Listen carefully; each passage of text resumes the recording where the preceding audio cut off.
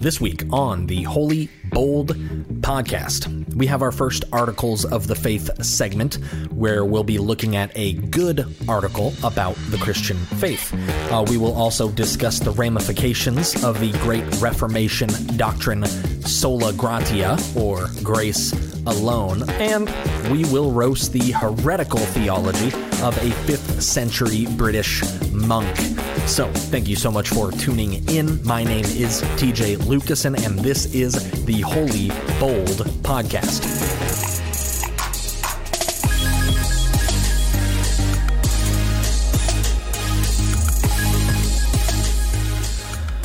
Well, hello. Thank you for joining. So glad that you have tuned in. As I mentioned in the introduction, this will be the first of a new recurring segment that we will have, which is called the Articles of the Faith. So obviously, if you're familiar with that phrase, it is a phrase that refers to, the doctrines that we believe. They are the Articles of the Faith. Well, I am reappropriating that term, and it is this whole recurring segment is about articles that are good, that are about the Christian faith. And so this is the first in that vein, and I'm sure that there will be more down the line. And so this week we'll be looking for our first article of the faith. We'll be looking at an article by the late, great R.C. Sproul. The very first episode of this podcast opened with a clip from R.C. Sproul, a sermon that he preached. I was speaking about the holiness of God, and Sproul is one of the most enthusiastic champions regarding the holiness of God. I think he has a great he has since passed away, but he had a great understanding of God's majesty, his righteousness, his transcendence, and I think Sproul wrote and spoke in such a way that he brought many people to a deeper understanding of God's immense holiness. And so the article that we're going to look at today, it's actually not so much, of course, every Christian doctrine relates back in some way to the holiness of God, but this one is not, intimately, directly connected, I guess you might say, but it is a very important doctrine that we're going to be looking at. He writes an article, and Sproul's article was called, or is called, The Pelagian Captivity of the Church. So, thank you for tuning in to our new segment, The Articles of the Faith.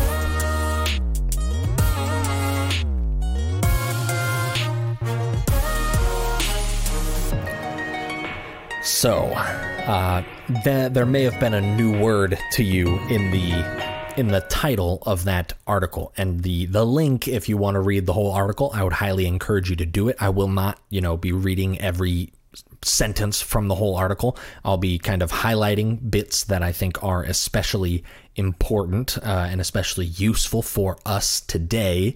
But the link to the article will be in the episode description. So if you go down there, look at the show notes, you will see a link to read the entire article. But just in the title, The Pelagian Captivity of the Church, you may have already run into a word that you may not be intimately familiar with, and that is Pelagianism. And so that's where we'll begin, is discussing just sort of what is Pelagianism, and then from there we'll talk a little bit about the article itself. But I'm going to draw heavily on the article, even in just trying to define for you what Pelagianism is. But before we jump too deeply into discussing Pelagianism itself, I want to give you my thesis that I hope I will substantiate for you as we continue on through the rest of this episode. So my thesis for this episode is: there is more Pelagianism in America than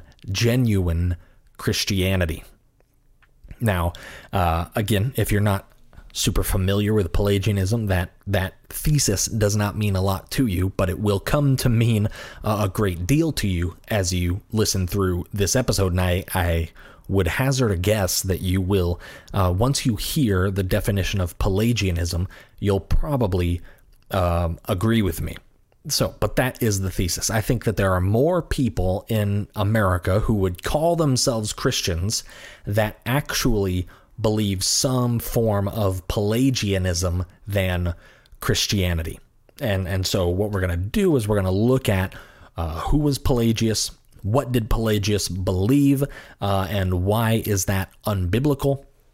And then I will kind of make my case towards the end that there is a great deal of Pelagianism within our own society, and even in the American church. But let's begin with just this question of who is Pelagius. And so I'm going to pull up the article on my screen here.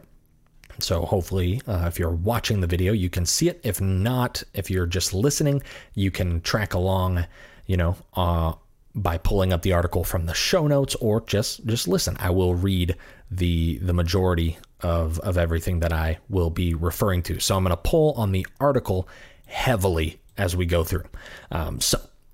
Let's jump in. We're going to first discuss just this question of who is Pelagius. So I'm going to give you a quote from the article. It's on page 3. So sorry, I need to scroll down a little bit. Pelagius, here's a begin quote. Pelagius was a monk who lived in Britain in the 5th century. He was a contemporary of the greatest theologian of the first millennium of church history, if not all time, Aurelius Augustine. Wow, there's people who pronounce that differently. I'm going to go with Augustine. I said it weirdly a moment ago. But suffice it to say, Pelagius was a monk from Britain who was alive at the same time of Augustine. Augustine, of course, is one of the most famous Christian theologians throughout all of church history. He was sort of the theological forefather of the Reformation, obviously, apart from like Jesus and Paul, who Reformed people would argue that our theology comes right from the words of Jesus and the words of Paul and the words of the whole Bible. But if you want to find an extra biblical theologian who was probably or should probably be considered the forefather of Reformed theology, that person would be St. Augustine. So this guy, Pelagius, lived at the same time as Augustine, and a controversy arose between Pelagius and Augustine when Pelagius heard a prayer that Augustine prayed and published. Augustine would write, and a lot of people would read his works and use them for their own theological enrichment. And so even in his own life, Augustine was, after his conversion, he was a respected leader, as it says in here, you can see on screen if you're watching. Augustine was the bishop of Hippo, North Africa. So bishop is essentially a church leader, and people squabble with whether the category of bishop or the position of bishop is actually a biblical position, but whether or not it is, Augustine functioned as one. And essentially what a bishop was he was a leader of a he helped to oversee many churches in a region. So, there would be local pastors at all these individual churches, and they would look to Augustine for leadership, for guidance. And so he functioned as sort of a pastor of pastors. And so Augustine, even in his own lifetime, was a influential person. And a lot of people look to him for leadership. And so in one of his prayers that he prayed and that other people kind of picked up from him, Augustine prayed this prayer where he said, "O God, command what you wouldst and grant what thou dost command." So in this prayer that Pelagian prays, he tells God, I want you, command whatever you desire of me. I am your servant.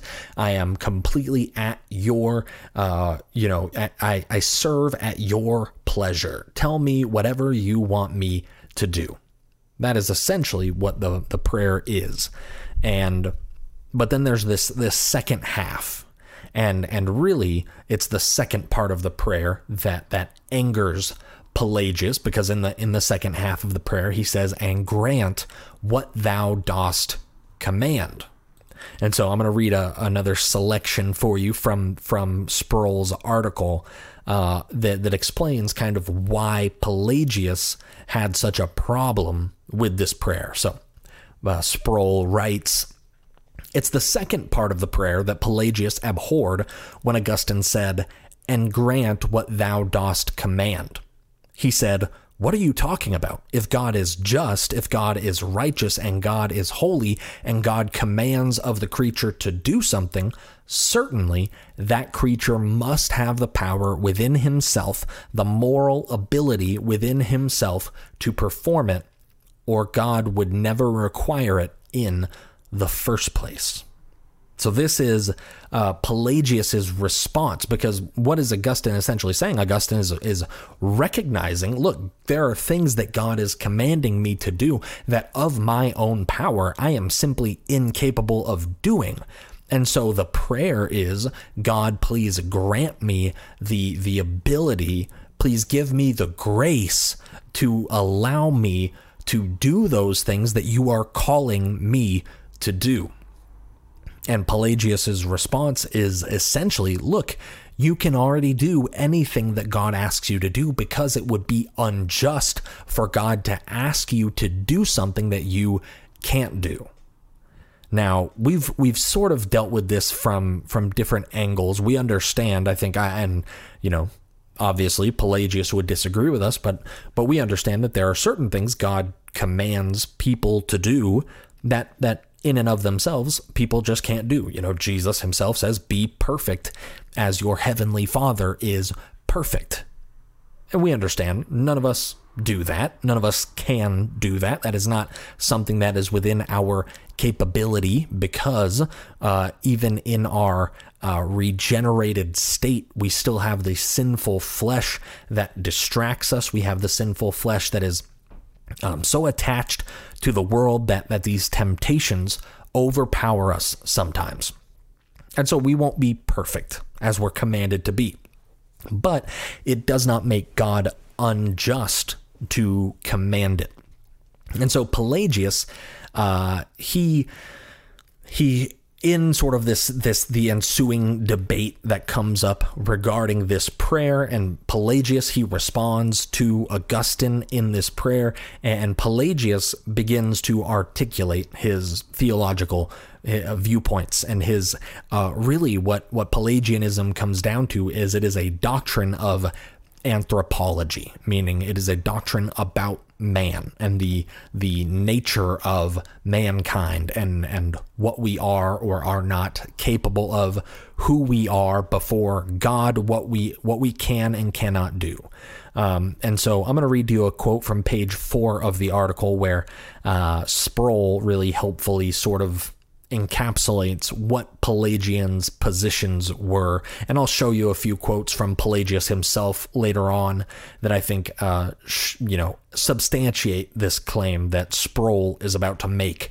But in the article, this is down on page 4 of the PDF that I made of the article so that I could sort of show it to you on my screen. Sproul says this: Pelagius said there is no such thing as original sin. Adam's sin affected Adam and only Adam. There is no transmission or transfer of guilt or fallenness or corruption to the progeny of Adam and Eve. Everyone is born in the same state of innocence in which Adam was created.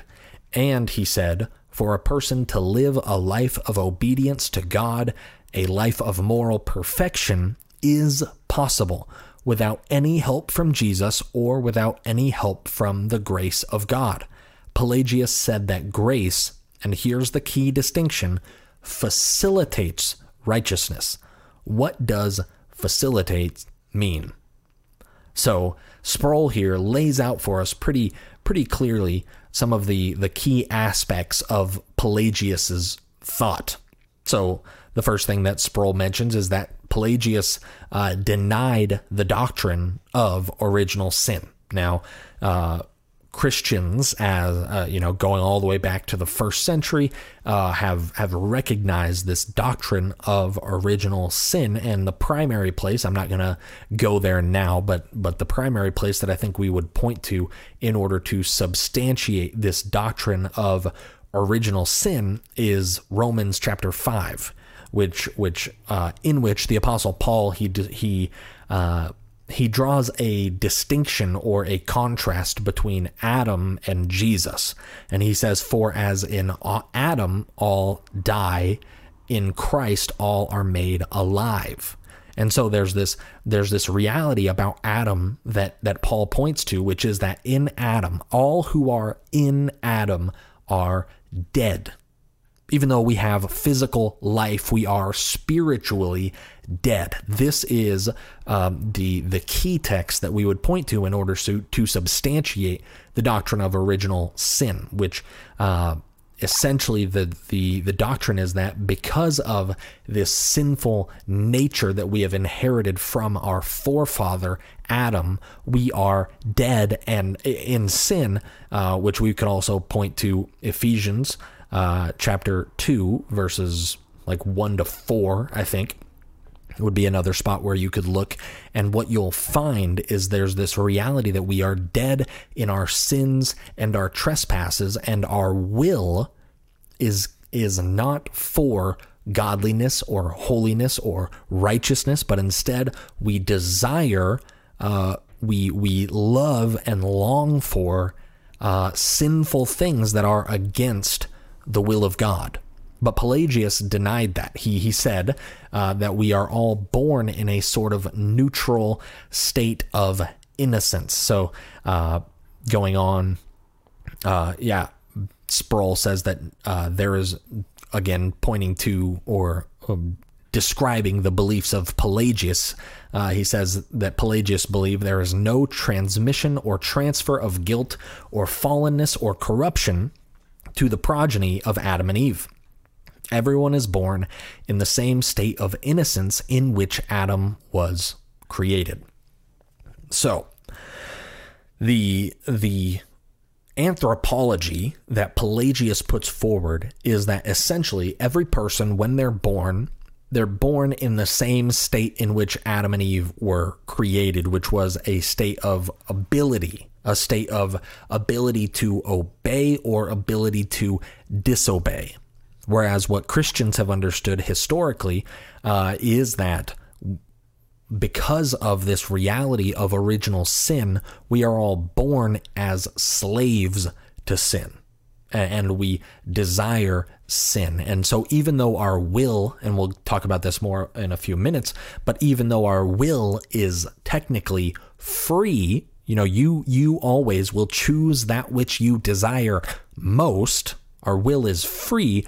Our will is corrupted. So our will, we are free to choose whatever we desire, but all we desire is sin. This is why I think in the book of Hebrews it talks about the fact that without faith, everything we do is sin. We are always constantly sinning. That is the doctrine of total depravity, which essentially states that we are not always as evil as we might be, but everything that we do is tainted by sin. Everything that does not come from faith, as it talks about in Romans 14, is sin.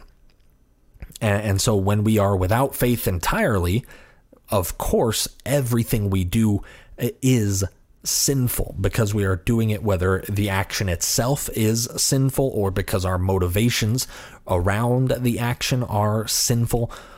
We cannot escape our sinfulness for even a moment of our life. That is the biblical reality as it is described and as Christians have held to for millennia. And so Pelagius in the 5th century denies this, and he instead posits an anthropology that has each human being as completely free and completely capable to either choose righteousness or to choose unrighteousness. And for him, grace was not what then enables us from death to life and makes it so that we will desire righteousness. Instead, Pelagius says that grace simply facilitates righteousness. And by facilitates, what he means is, grace is an added help to you in choosing righteousness, but even without grace, you can choose righteousness. So it goes on, I think, in the next paragraph here, Sproul points out the fact that Pelagius further stated that it is not only theoretically possible for some folks to live a perfect life without any assistance from divine grace, but there are, in fact, people who do it. So Pelagius believed that there were people who actually lived perfect lives, sinless lives, and that they did so not by the grace of God, but instead by their own, willpower, their own inherent goodness. And as it goes on, Sproul keeps writing, and he points back to Augustine, and he says, Augustine said, no. We are infected by sin nature to the very depths and core of our being, so much so that no human being has the moral power to incline himself to cooperate with the grace of God. The human will, as a result of original sin, still has the power to choose, but it is in bondage to its evil desires and inclinations. So that has been the historic understanding of the human will, and that is precisely what Pelagius denied. And so that is sort of a brief introduction to Pelagian thinking, Pelagian anthropology. And so now I want to look at, I think I have kind of three, hopefully relatively quick points that we will walk through that I think are helpful for us to understand. And they, since this episode of the podcast is primarily just looking at the article, what I want to do is just kind of walk you through the general themes of the article by looking at a few quotes. And so we're going to go all the way back up to page 1, and I'm going to look at another quote that I think helps to kind of set the stage for where the article will be heading. So on page 1, Sproul writes this: when we look at the Reformation and we see the solas of the Reformation, sola scriptura, sola fide, solus Christus, soli Deo gloria, sola gratia, Luther was convinced that the real issue of the Reformation was the issue of grace, and that underlying the doctrine of sola fide, justification by faith alone, was the prior commitment to sola gratia, the concept of justification by grace alone. And so here we see this is discussing, so we've moved forward about 1,000 years in church history from Augustine to Luther and the time of the Reformation. And what we see Sproul here describing is Luther and Luther's conviction that led to the Reformation. And Luther's conviction was surrounding and primarily about this doctrine of sola gratia, or grace alone, the concept that justification, our righteousness before God, is purely a gift of God. It is a gracious gift that he gives us. It is not in any way something that we merit. And so this was Luther's main problem with the Roman Catholic Church, was the system that had been built up around this theology of merit, that we must, in some sense, in some way, in a variety of ways, merit the favor of God, merit the acceptance of God. But what Luther found as he read through the book of Romans, what he found was this very clear central biblical teaching that justification, being made right with God, is a gift that comes by God's grace alone and is not something that can be purchased. It is not something that can be merited or earned. And so this is the kind of driving force behind Luther as he initiates the Reformation. And so our first point, if you like points, if you're a type A personality sort of person and you like a clear, layout, point number one is a robust understanding of sola gratia, or grace alone, precludes a synergistic understanding of salvation. So there might be at least one term in there that you may not be super familiar with, and that might be the term synergism.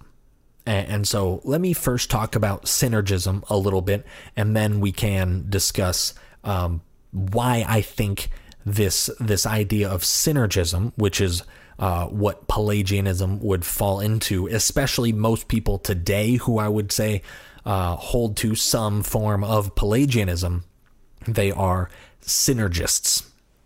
And so let's discuss synergism, and then from there we can discuss kind of why I think the doctrine of sola gratia rules out any form of synergism. So synergism, if we want to put it simply, is simply the belief that each person plays an instrumental role in their own salvation, such that those who remain unsaved do so solely due to their own choice.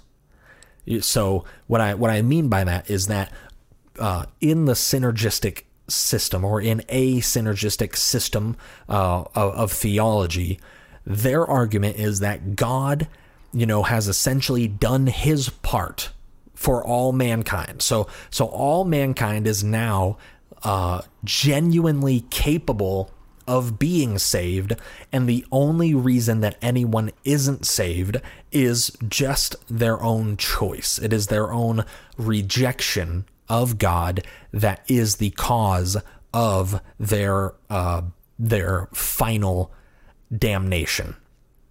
So that would be a synergistic system, and essentially what it denies is God's election.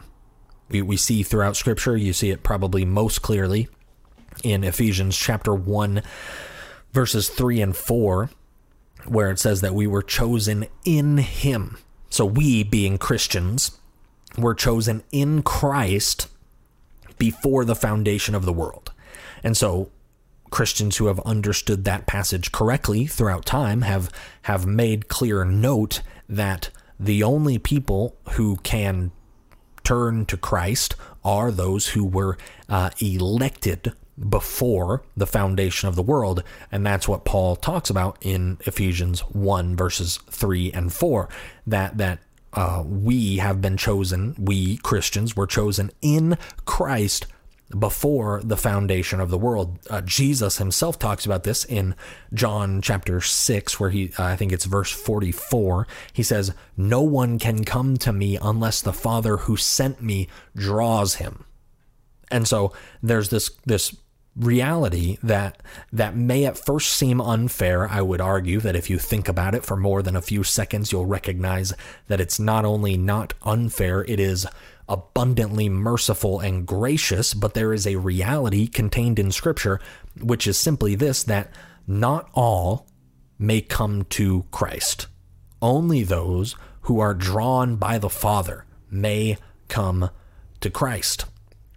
And so at its foundational level, there is a reality simply that it is not purely someone's own reasoning. People are not saved because of their sin, and also because God has not elected them. God has not drawn them, but if God did draw them, they would be saved. This is simply the biblical reality. God has the right to choose those whom he would like to choose. and he has done so. He did so before the foundation of the world. And so there's a quote here that I think helps us to understand synergism pretty well, and that's down at the bottom of page 2. This is from the article. So Sproul writes, the principle of sola fide, so that is faith alone, the principle of faith alone is not rightly understood until it is seen as anchored in the broader principle of sola gratia, or grace alone. What is the source of faith? Is it the God-given means whereby the God-given justification is received? Or is it a condition of justification which is left to man to fulfill? Do you hear the difference? Let me put it to you in simple terms. I heard an evangelist recently say, if God takes 1,000 steps to reach out to you for your redemption, still, in the final analysis, you must take the decisive step to be saved. Consider the statement that has been made by America's most beloved and leading evangelical of the 20th century, Billy Graham, who says with great passion, God does 99% of it, but you still must do that last 1%. So, that is a clear description of synergism. Billy Graham, at the end of that quote there, he says it very clearly. God does 99% of it, but you still must do that last 1%. So that is synergism. Monergism, as opposed to synergism, monergism says that God does 100%. So for everyone who is saved, it is because God has done 100% of the work. That is why I think on the cross, Jesus can say, it is finished. It is done. The work has been accomplished. God is the Alpha and the Omega of our salvation. As Philippians chapter 1 verse 6, it says, I am convinced that he who began a good work in you will carry it on to completion at the day of Christ Jesus our Lord. So God begins the work, God ends the work, God carries out the entire work of salvation. That is monergism. Synergism is that there must be an interplay, a working of both God and man, where God does the vast majority, God does 99%, but you still must do that last 1%. And I would argue that this idea of synergism is a thoroughly unbiblical understanding of salvation. And that doesn't mean that if somebody holds this understanding necessarily that they are unsaved. I think, Sproul, the author of this article, says that there are plenty of Arminians who are saved because of a felicitous inconsistency, which is what he means by that. Essentially, it's a funny quote, but what he means is just that there are lots of people who, if you ask them what they believe about salvation, they would articulate some form of synergism. But then if you ask them why they were saved, they would wholeheartedly affirm that it was purely the grace of God. We're going to see an example of that a little bit later in the podcast and in the article. But most Arminians, if you ask them, does man have a role in salvation? They'd say, yes, of course. Man has to do that last 1%, as Billy Graham would say. But then if you ask them why they personally are saved, they would, without hesitating, tell you that it was the grace of God. That is, they were saved all by God's grace. And that's what Sproul would call a felicitous inconsistency. They are going against their articulated theology because deep down, even if they won't say it out loud, what they know to be true is that they did nothing to merit or to earn their salvation. But the theology that they articulate does not actually line up with the deep recognition that is central to the gospel, that salvation is found in no one else but Christ alone, which includes you. Salvation is not found in you. No part of your salvation is found in you. A famous quote I had heard originally that it was from Jonathan Edwards, but then when I was looking it up to verify that yesterday, I found that it may not actually have been from Jonathan Edwards and may have in fact been from Philip Melanchthon, who was actually a close associate of Luther, if I remember correctly. But Philip Melanchthon apparently said, you contribute nothing to your salvation except the sin that made it necessary. And I feel like most Arminians feel that way deep down, or most synergists feel that way deep down. They recognize that about themselves. But when they're asked about the interplay of salvation and how it all works, if you ask them to just give you sort of an abstract theology, they would say that, we still have to do that 1%. So I have a couple different Bible passages I think that refute the idea of synergism, and the first of them is Ephesians chapter 2, verses 8 and 9. That passage says, "For by grace you have been saved through faith, and this is not your own doing. It is the gift of God, not as a result of works, so that no one may boast." So there's this clarity that Paul gives to this interplay of salvation, which is that it is the gift of God. So you were saved by grace through faith. So there's these sort of two interplaying elements there, grace and faith, but that neither of those things, both of those things together, they are not your own doing, but they are a gift from God. They are not a result of your works, so that what? The result is the fact that no one can boast. You cannot boast in your salvation because there is no part of your salvation for which you can take credit. If there was any part of your salvation for which you could take credit, then you could boast.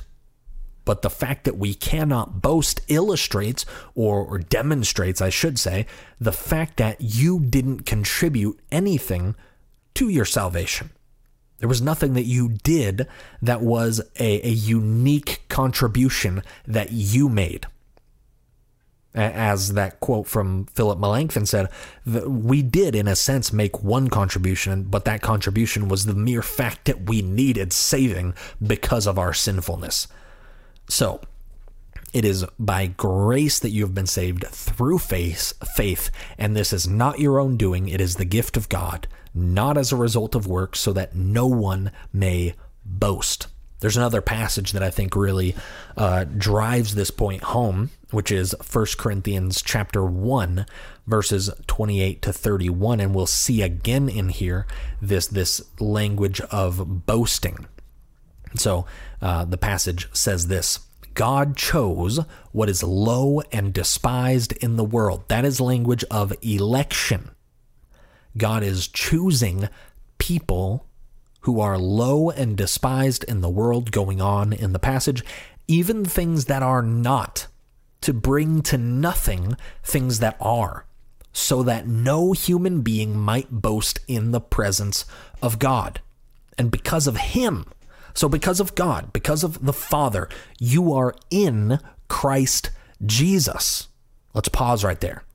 What is this passage saying? It's saying that we are only in Christ Jesus. That is language of union with Christ. That is language of salvation. We are in Christ. Why? Because of him, the Father. The Father is the effector of our union with Christ. The Father is the one who makes us one with Christ. That is exactly what Jesus talks about in John chapter 6. No one can come to me, Jesus says, unless the Father who sent me draws him. Because of him, you are in Christ Jesus. 1 Corinthians 1, I think it's verse 29 or 30 says, but going on, speaking of Christ Jesus here, he says, because of him, you are in Christ Jesus, who became to us wisdom from God, righteousness and sanctification and redemption, so that, as it is written, let the one who boasts, boast in the Lord. So we get two mentions of boasting here. And what does it say? It says, first, no human being might boast in the presence of God. Why? Because God chose. God is the one who is responsible for salvation. Therefore, you may not boast in God's presence because you did not do anything to effect your salvation. It was an effect that was had upon you by the actions of God. And therefore, at the end of the passage, it says, as it is written, let the one who boasts boast in the Lord. Why do we boast in the Lord? Because the Lord is the one who effected our salvation. So we boast in him.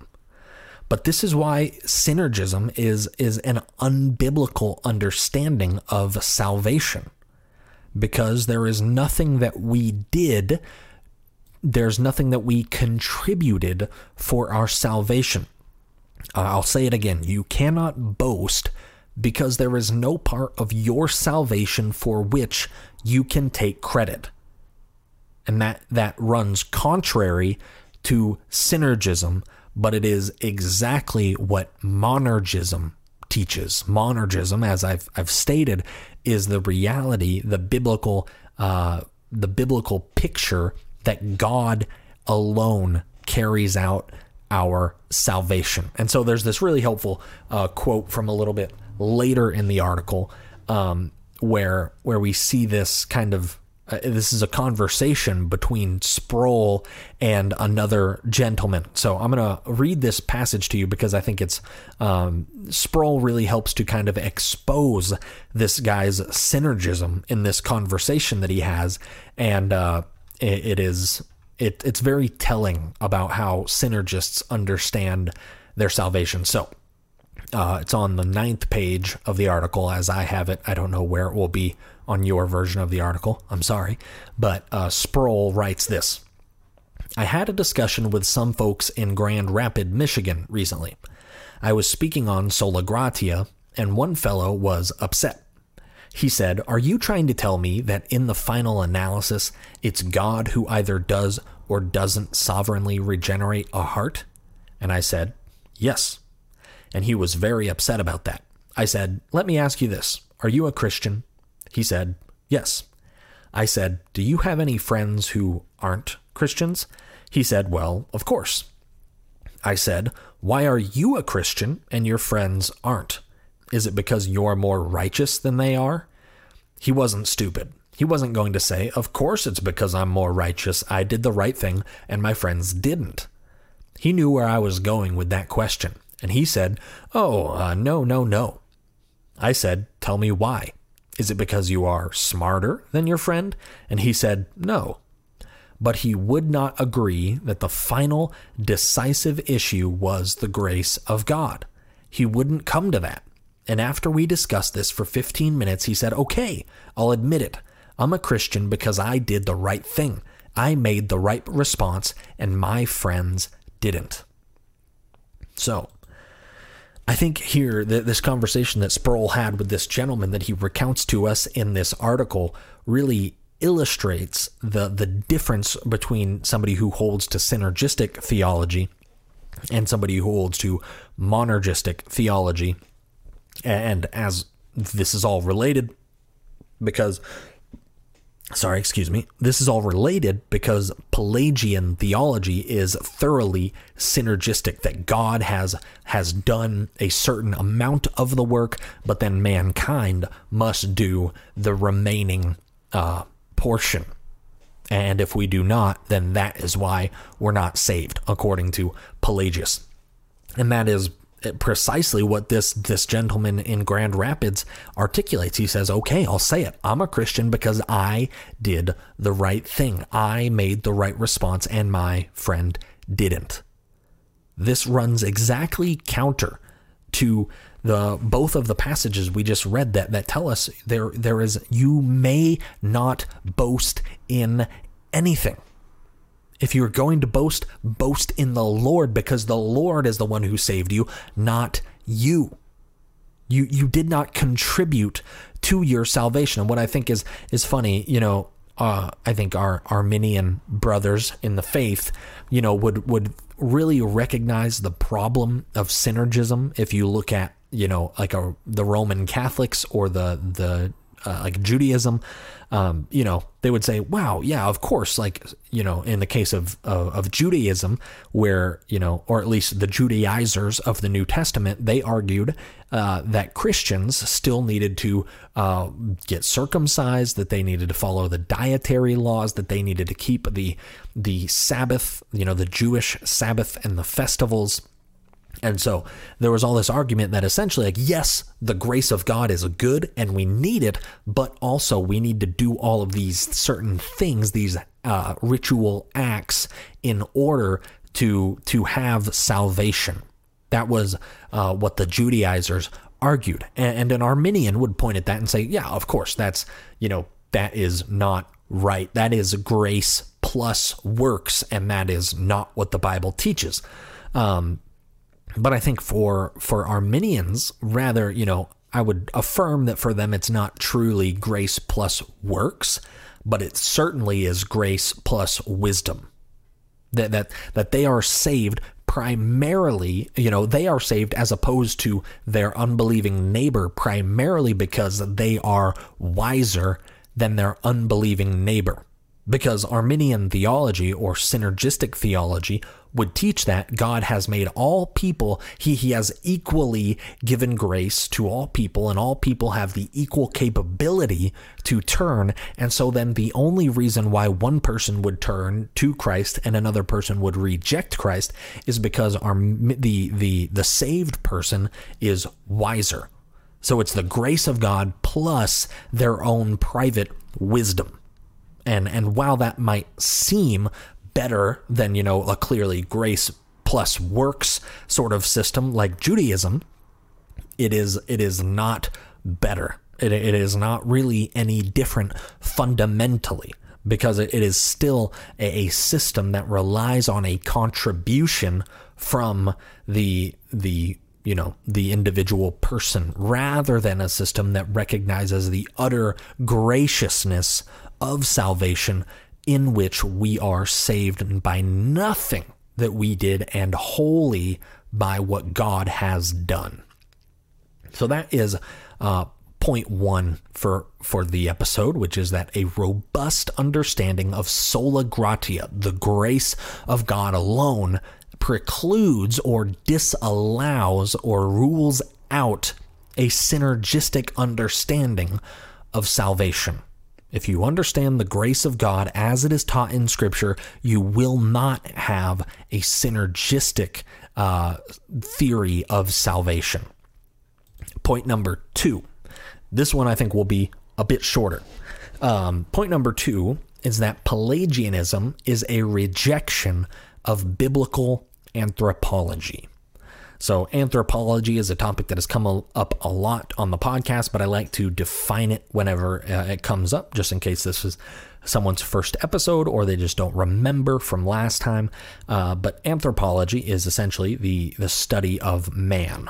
And so the Bible has a very clear teaching on the nature of mankind. Both, we get this description of mankind before the fall, and a lot of that description actually is in the Bible later than the fall, but reflects on Adam and Eve. And then there is mankind after the fall. And Scripture gives us a clear understanding of mankind. And that is biblical anthropology. It is an understanding drawn from Scripture of the nature of man. And my argument is that Pelagianism rejects the biblical anthropology that we find on the pages of Scripture. And so I have a quote from Pelagius himself. This is from a book called Pelagius' Life and Letters, which is, I believe, translated by B.R. Rees. So this is writings from the pen of Pelagius. And Pelagius, apparently on page 43, says, "Yet we do not defend the good nature to such an extent that we claim that it cannot do evil." So in this passage, Pelagius has been discussing the idea that mankind has a good nature, that we are by nature good. But he kind of gives the disclaimer. He's saying, look, we don't defend the good of nature to such an extent that we claim it cannot do evil.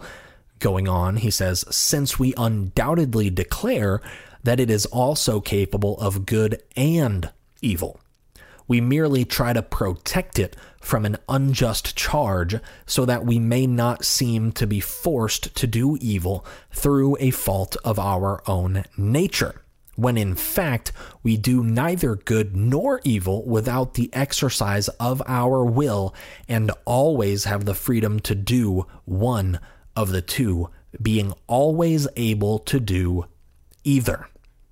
So Pelagius here, he is directly contradicting the assertions of Augustine directly. You know, he's speaking and he's debating with Augustine. But then obviously I would say he's also directly contradicting Scripture itself. But what he's pointing to is he's saying, look, we are not forced to do evil by our sinful nature. We are not, to use Jesus' terminology, we are not slaves of sin, but instead we are completely free to do either good or evil. He says, being always able to do either. So, to simplify it, Pelagius' claim, his anthropology, his doctrine of man, is that all mankind is endowed with the completely free and unrestricted ability to do either good or evil. There's nothing in Pelagius' view that restricts you from choosing what is good or doing what is evil. And he is not here speaking exclusively about Christians, but he is speaking about all mankind. He's saying everybody, even those who are unsaved, those who do not have the Holy Spirit, those who have not been regenerated by the power of the Holy Spirit, even they can do either good or evil. Whereas what we see again, and I think it's Romans chapter 14, I think might be Hebrews, I can't remember where in Hebrews it is, but both of these books have passages that talk about the fact that apart from faith, you cannot do anything that is good. Apart from faith, everything that we do is sin. So Pelagius here is directly contradicting that. And so we have a quote here from the article. It's on the 9th page, where this topic of the will is addressed by Sproul. So Sproul, responding to sort of this Pelagian tendency to say that our will is completely free, Sproul will here describe the Christian doctrine regarding the human will, and I talked about this a few moments ago, but here's a really helpful quote. So Sproul says this, do we have a will? Yes, of course we have a will. Calvin said, if you mean by a free will a faculty of choosing by which you have the power within yourself to choose what you desire, then we all have a free will. If you mean by free will the ability for fallen human beings to incline themselves and exercise that will to choose the things of God without the prior monergistic work of regeneration, then, said Calvin, free will is far too grandiose a term to apply to a human being. So here, Sproul, citing John Calvin from the 16th century, Sproul describes the Christian doctrine of the will. And so Calvin affirms the idea of a free will if by that you mean the faculty of choosing by which you have the power to choose what you desire. So Calvin affirms that all of us have the power to choose what we desire. But, he says, if by free will you mean the ability for fallen human beings to incline themselves and exercise that will to choose the things of God without the prior monergistic work of regeneration, then, Calvin says, free will is too grandiose a term. So essentially all he's saying is, look, man's will, like we can choose what we desire, but we as fallen human beings will never desire the things of God. So in opposition to Pelagius, who says that we are always able to do either good or evil, we are always able to either do we are able to do the things of God or to reject the things of God, says Pelagius. Calvin says, no, in our fallen state, we always only do evil. And I think that is supported by the testimony of Scripture. And this description of the human will, I think, can be supported from the Christian, the Calvinistic, the classically reformed understanding of the human will, I think, can be supported from a variety of passages in Scripture. The first one we'll look at is John 8:34. This is Jesus speaking. He's speaking to the Pharisees, and he says, "Truly, truly, I say to you, everyone who practices sin is a slave to sin." So we are enslaved prior to our salvation. We are enslaved to sin. Before God regenerates us by his Holy Spirit graciously, we are slaves to sin. That is about as grim of a term to describe the human will as I could imagine. You are enslaved. You only do what sin desires. That's what it means to be a slave, is that you are at the command, you are at the beck and call of another. And Christians, everybody prior to regeneration, prior to being reborn, everyone is at the beck and call of sin. This is the reality. This is what Jesus teaches us. We see this again spelled out in Romans chapter 3, verses 9 to 11, where the Apostle Paul writes, and he says, "What then? Are we Jews any better off? No, not at all. For we have already charged that all, both Jews and Greeks, are under sin." Hear that language again. Under sin, as it is written, "None is righteous, no, not one. No one understands. No one seeks for God. All have turned aside. Together they have become worthless. No one does good, not even one." So remember, we saw Pelagius earlier. He asserted that there are people who have lived perfect lives apart from the grace of God. That is the Pelagian doctrine, that people are capable in and of themselves, because they are inherently good, they are able to do what is good. Well, what does Romans chapter 3, verses 9 to 11 say? They say, "No one understands, no one seeks for God, all have turned aside, together they have become worthless. No one does good, not even one." That is all-inclusive language there. There is not even one person who has done what is good, who seeks for God, who understands, who is righteous. No one fits those categories. So, if it's not becoming clear enough already, I will read to you one more passage, Ephesians chapter 4, verses 18 and 19. And again, this is describing fallen humanity. The Apostle Paul writes, "They are darkened in their understanding, alienated from the life of God because of the ignorance that is in them due to their hardness of heart. They have become callous and have given themselves up to sensuality, greedy to practice every kind of impurity." This is, I've said this multiple times, I think, when reading this passage, but if this passage were a Yelp review for humanity, humanity would have a failing grade. We are darkened in our understanding, alienated from the life of God because of the ignorance that is in us. We are, due to our hardness of heart, we have become callous and have given ourselves up to sensuality, greedy to practice every kind of impurity. That is the human will. We are greedy for impurity. prior to our regeneration. Paul goes on in the very next verse. He says, but that is not how you learned Christ.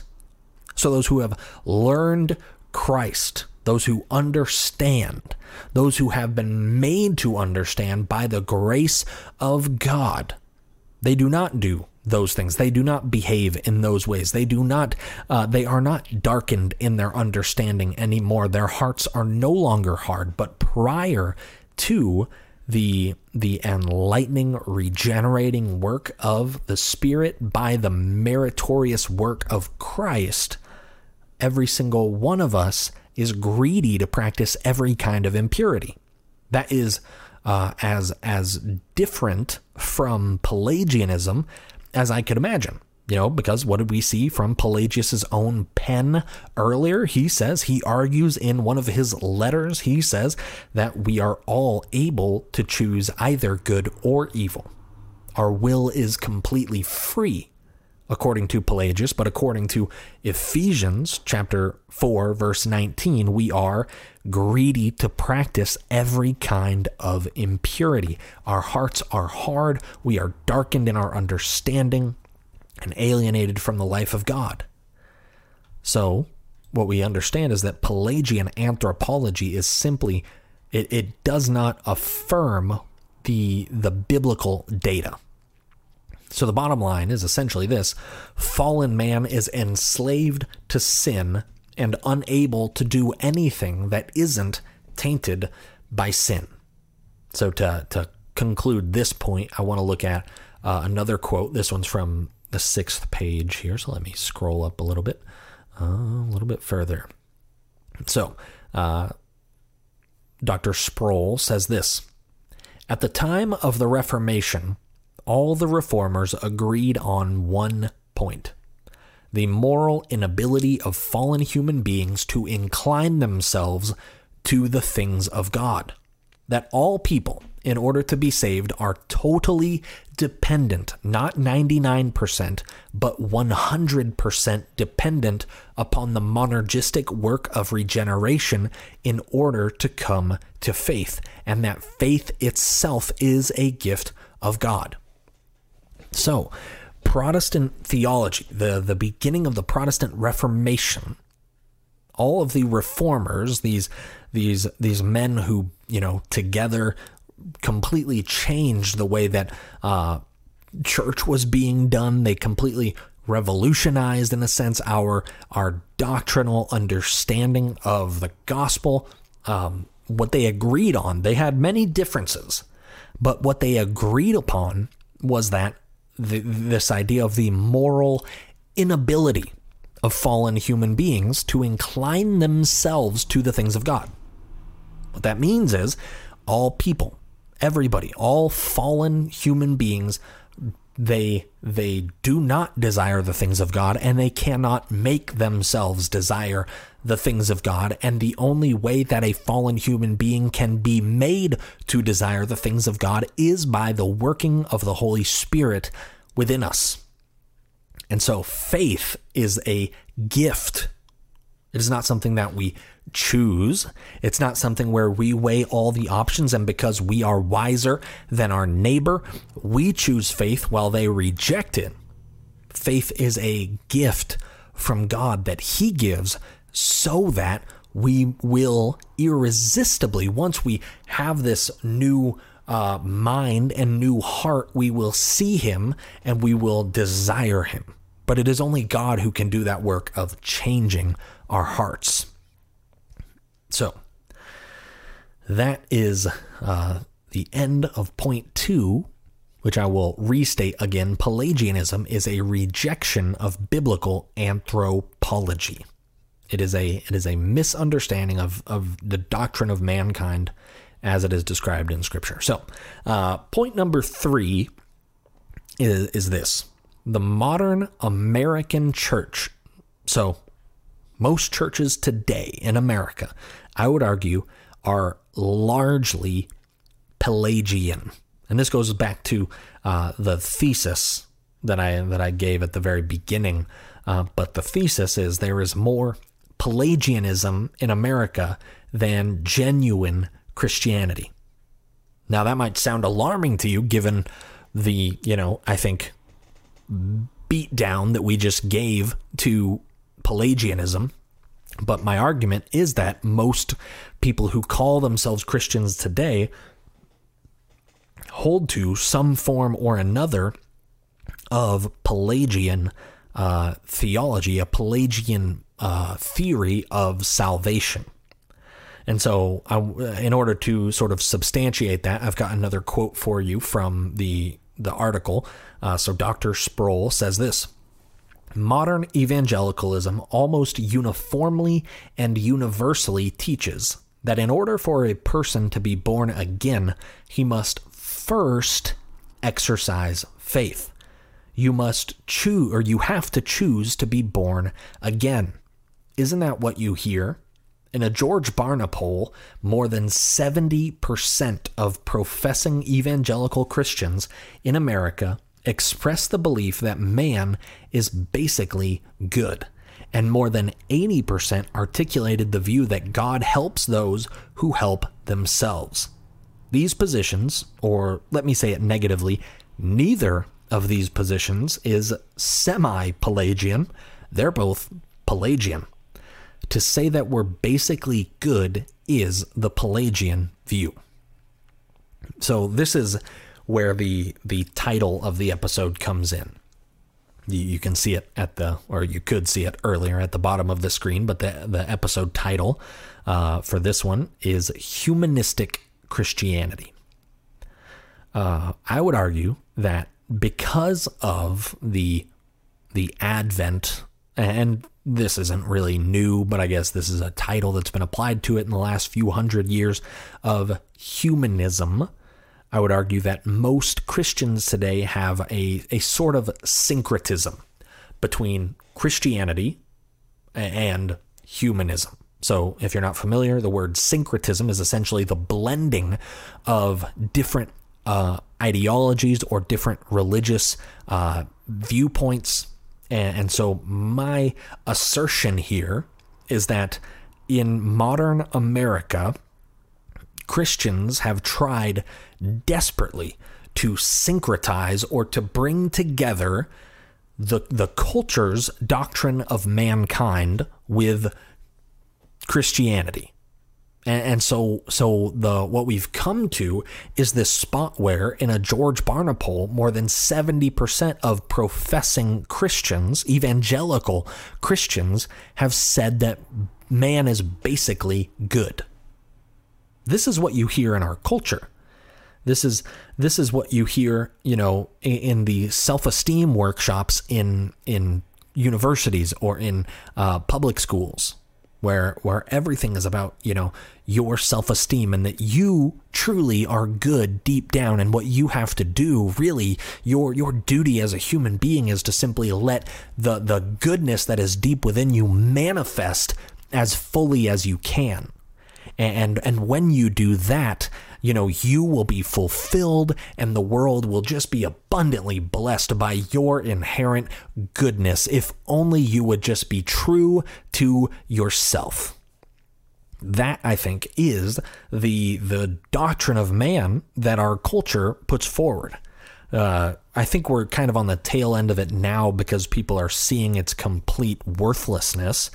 But I grew up during kind of the self-esteem movement where, they had to outlaw bullying. And if you bully at all, you get kicked out of school, because what would bullying do? Well, bullying might communicate to someone that they're not perfect. And I'm not a fan of bullying, but it's all based on this idea that what we have to affirm in every one of these sweet, precious children is that they are basically good. And we've told them, and I was one of these children who was told all growing up, that you are good, and you just need to let your goodness manifest. And I think one of the most harmful things that's happened to our society in recent years is that we told all of these children that they are basically good, and they believed it. And it has completely warped our understanding of salvation. Because why would somebody who is basically good need a gracious salvation? What do we need to be saved for? I'm good. Like, I don't need anything. I think it's so funny that, oftentimes when somebody offers you something that you don't want, what do you say? At least for me, this has just kind of been ingrained in my vocabulary. If somebody offers me, a beverage that I do not desire, what do I say? I say, I'm good. That response is so, I think, illustrative of our view of God. If we believe that we are basically good, why would we need a gift from him? Why would we need salvation from him? No, thanks God, I'm good. That, I think, is where we're at as a society. And so when more than 70% of evangelical Christians express this belief that man is basically good, what we're doing is we're throwing the gospel out the window.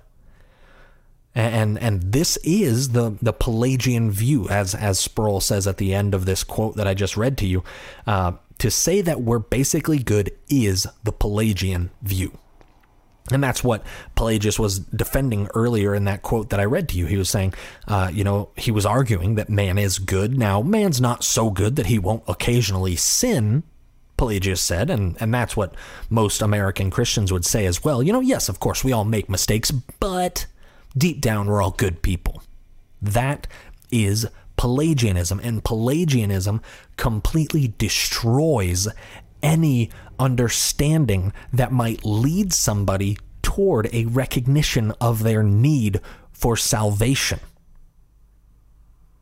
It teaches us instead that, you are good, and as long as you do good, you do the good works, and you live out godliness, then you'll be saved. That is what Pelagius taught. I saw a quote from him last night. I should have written it down, but the quote essentially said, and if you type in Pelagius quotes into Google, I think this is like the very first one that comes up. But the quote was paraphrasing, but the quote was essentially that your doctrine or your belief in Christ is not what matters, but it is becoming like Christ that matters. That is the Pelagian view, where Christ is not, the atoning sacrifice, the willing atoning sacrifice who atones for our sin by his body broken and his blood shed on the cross, but instead Christ is purely a moral example. God is his whole, or Christ, I should say, is just simply about showing you how you ought to live. Oh, hold on. I did write the quote down. Let me read it to you verbatim. This is a famous quote from Pelagius. It's here in my notes. It says this: "It is not what you believe that matters. It is how you respond with your heart and your actions. It's not believing in Christ that matters. It is becoming like him." That is a direct quote from Pelagius. Of course, it's translated, but that is a quote from Pelagius, and he makes very clear that it is not, belief is not what matters, but instead it is being like Christ. And isn't that the motto of like the social justice Christians, or the sort of anti-doctrinal, seeker-sensitive Christianity, where they downplay theology so much, and what they raise up is being like Christ, So for the social justice Christians, it's like, you've got to work out justice in the society. And if you're not doing that, then you are not a Christian. And of course, it's their precise definition of justice, not the Bible's definition of justice, but their own modern bastardization of justice. But if you're not doing that, if you're not becoming like Christ, who they argue was a socialist and he was smashing the patriarchy and all of this, that's their version of Christ. And for them, it's not about, doctrines or what you believe, but it's just purely about being like that liberator Christ. Or for the anti-doctrinal, seeker-sensitive, Christianity that I think we see all over the place right now. I have attended and even worked in churches that I think kind of fit into this category, where whether it's, for the excuse that they want to avoid, division, or, if it's just kind of more honestly because they just don't care, they really their biggest desire, and this is why I call them seeker sensitive, is to draw in a crowd. And so in order to draw in a crowd, they downplay doctrine, they downplay what you believe, and they emphasize almost exclusively this idea of being like Christ, to the point where, the gospel of God's grace, monergistic grace, is not preached, and instead it is always sort of motivational speeches about, here's how you ought to live. Here, take a tip from the life of Jesus for what your life should be like. That describes a huge percentage of churches in our society today. And it is based on this Pelagian understanding of humanity, where you're basically good, and all you need is just a little more help and encouragement to let manifest the deep down goodness that God has planted inside of you. But that is so contrary to what the Bible actually says about you and about everyone else before we are saved. What the Bible actually says is that no one is good. No one seeks after God. No one is righteous. All have turned away. That is what the Bible says about us, and that is why we need the monergistic, God-centered, God-driven, God-started, God-completed salvation. Only He can do it. We don't contribute to it, and therefore, because we do not contribute anything to it, we may not boast about it. That is what we need to preach. That is what you must believe. And if you believe something else, I call you to repent of it and to trust in what Christ has revealed through His word by the power of His Holy Spirit. Thank you so much for tuning in to this episode of the Holy Bold Podcast. I am very grateful for you tuning in. It is a pleasure to get to do this, and I'm just grateful that there are still some people who are listening, and maybe share the episode if you think this would be useful for someone else. But again, I'm grateful for you, and I hope that you have a great weekend if you listen to this on Friday or whenever you listen to this. But thanks for tuning in. Farewell.